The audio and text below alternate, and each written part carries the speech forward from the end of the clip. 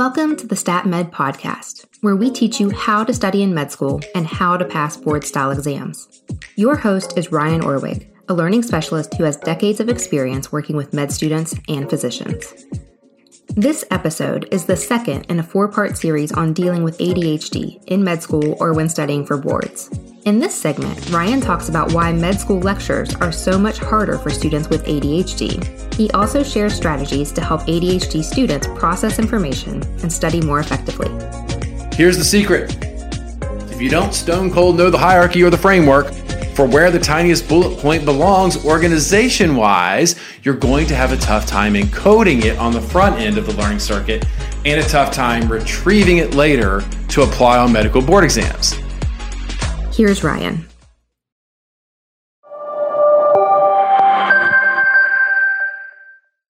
Hi everyone, Ryan Orwig with StatMed Learning here, where we talk about the challenges of learning in med school and on boards, continuing our exploration of what it's like to be a med student with ADHD. In this section, we're going to pick one very particular way ADHD can negatively impact studying in med school.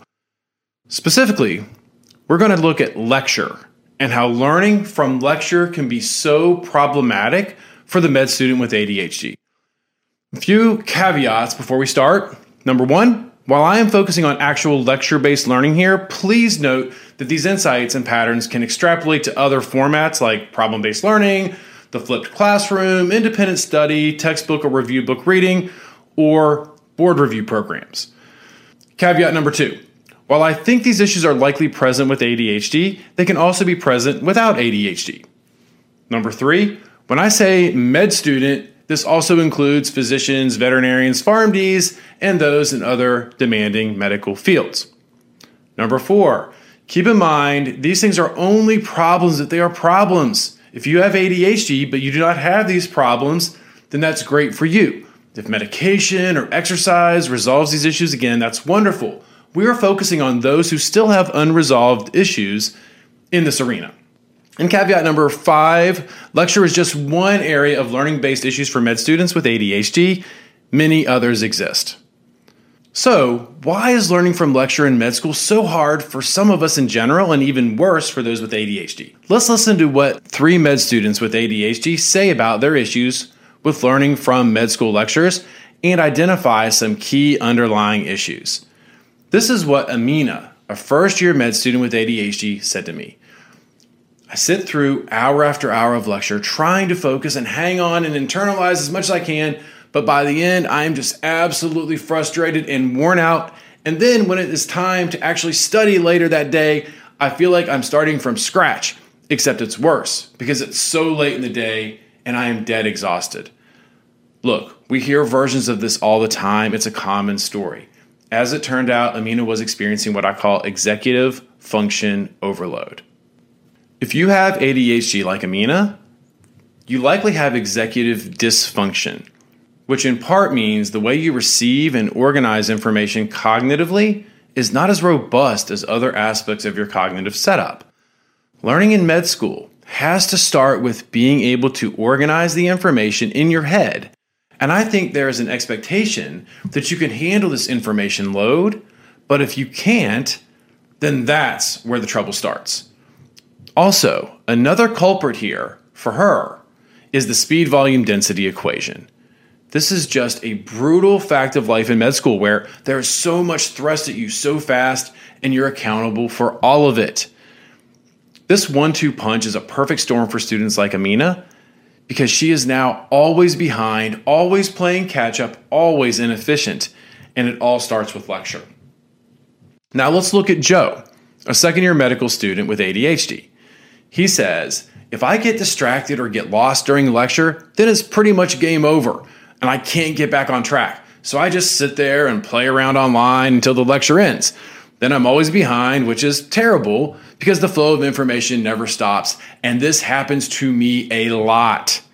First of all, this is ADHD 101. I mean, when you struggle with focus, distractibility, and impulsivity, these long lectures are a recipe for trouble.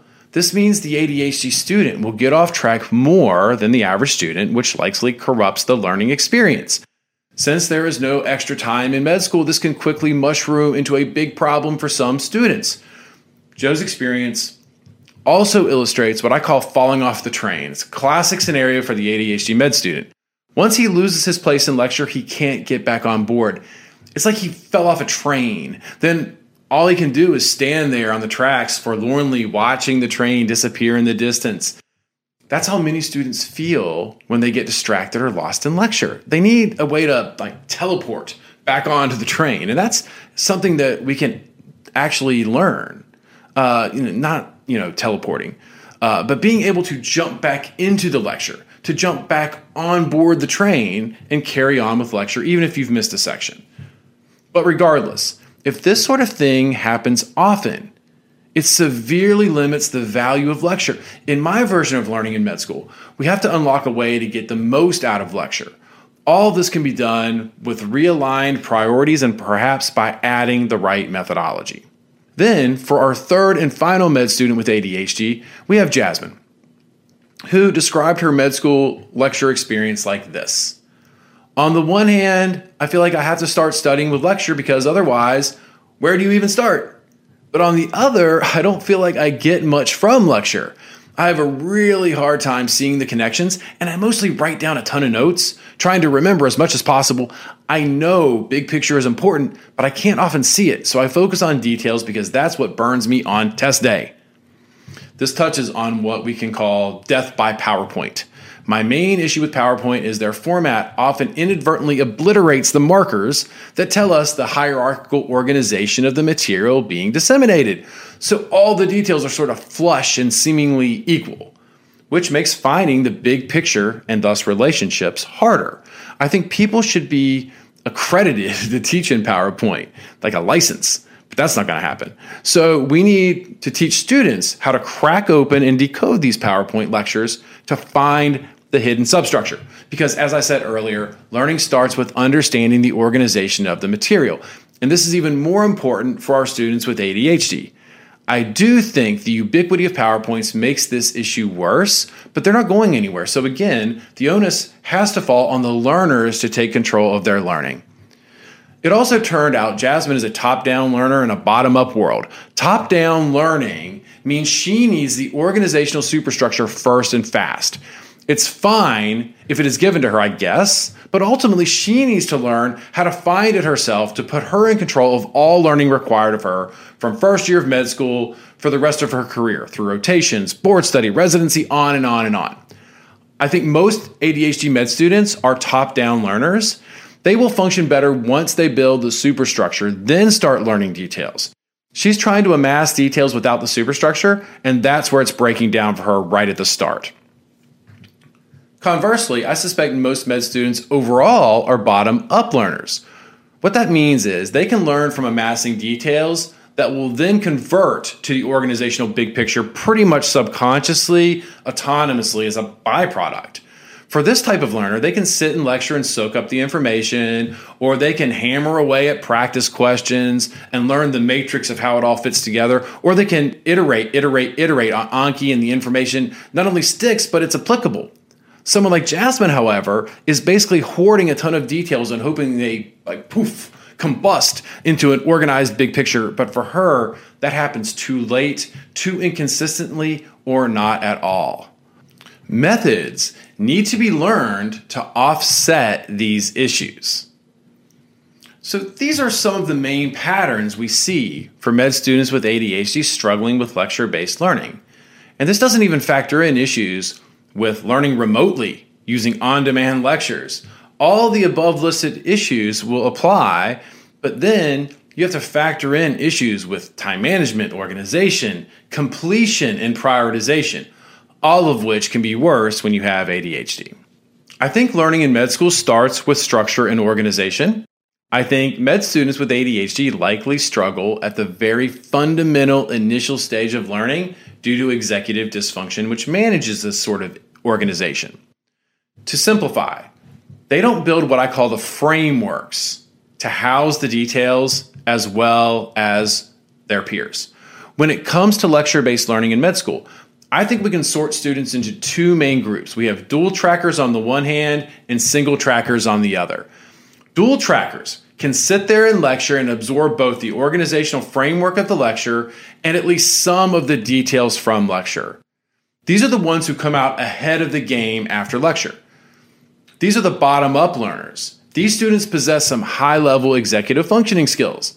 I think most med students, whatever that means, are dual trackers. On the first track, during lecture, they are delineating the hierarchical organizational framework.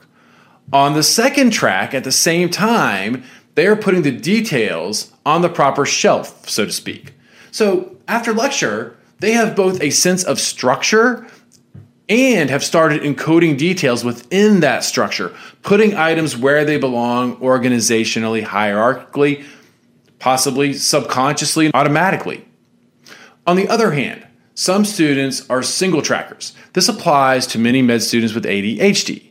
These are top-down learners who need the organizational big picture first. These students may lack robust executive functioning skills in this area. Since med school lectures are so incredibly dense, single trackers get overloaded because they only have the one track and have to choose between the big picture framework or all of the details. As they're sitting there in lecture receiving all this information, they have to make that choice. Usually, they're going to choose details, of course, because on exams, they can't recall the nitty-gritty details, and they are getting shellacked for not remembering the tiniest bullet point. This makes sense, but it's just not the optimal way to learn, where hierarchies are essential for encoding and retrieving and applying the vast amounts of information required of med students. Hopefully, this image illustrates the pileup that occurs when you're learning without frameworks. Here's the secret. If you don't stone cold know the hierarchy or the framework for where the tiniest bullet point belongs organization-wise, you're going to have a tough time encoding it on the front end of the learning circuit and a tough time retrieving it later to apply on medical board exams. This is true for anybody, but I expect to see this phenomenon more frequently with the struggling med student with ADHD. I like to visualize this using a closet as a metaphor. The student with the ADHD brain is just scribbling details on Post-it notes and slapping them haphazardly into the mental closet of their brain. Yes, they might get in there, maybe, but who knows how to find them when needed? That's what counts. On the other hand, the student with robust executive functioning skills, the dual tracker, that med student firing on all cylinders, they automatically build the framework while streaming in the information. They put the information where it belongs as they are learning it. This is sort of happening on the back burner for them in many cases, just an innate aspect of how they receive and store information. The difference is obviously quite stark, and while this is an extreme illustration, it does underscore the difference between one single tracker and one dual tracker. The dual tracker is obviously way ahead. So under this theory, the med student with ADHD is always behind from the outset, which is a terrible burden. This isn't the only thing happening to impair performance for the ADHD learner, but this is an example of one of the main issues that really wipes out med students with ADHD right from the get-go. Many people ask me, can you teach me how to turn my single-track brain into a dual-track brain? I say, no, unfortunately I can't. I might be wrong, but in my experience, these tracks are hardware-based, and you have what you have. But I think you can learn methods and strategies to offset the single track issues to emulate dual tracks. I think you have two paths to address this particular issue.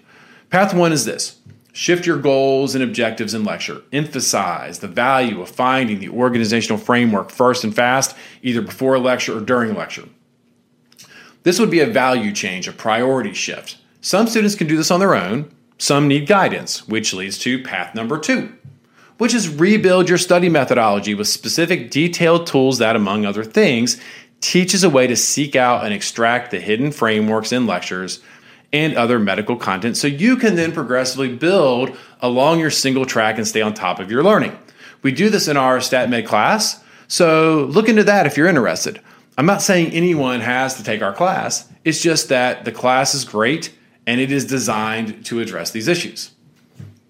In our next video, we will look at a very specific way ADHD might manifest with issues with time management and workflow while studying in medical school. With all that said, make sure you like and subscribe below. so you can easily find more of our videos exploring learning and test taking in medical school, on boards, and in related medical fields. Thanks for watching.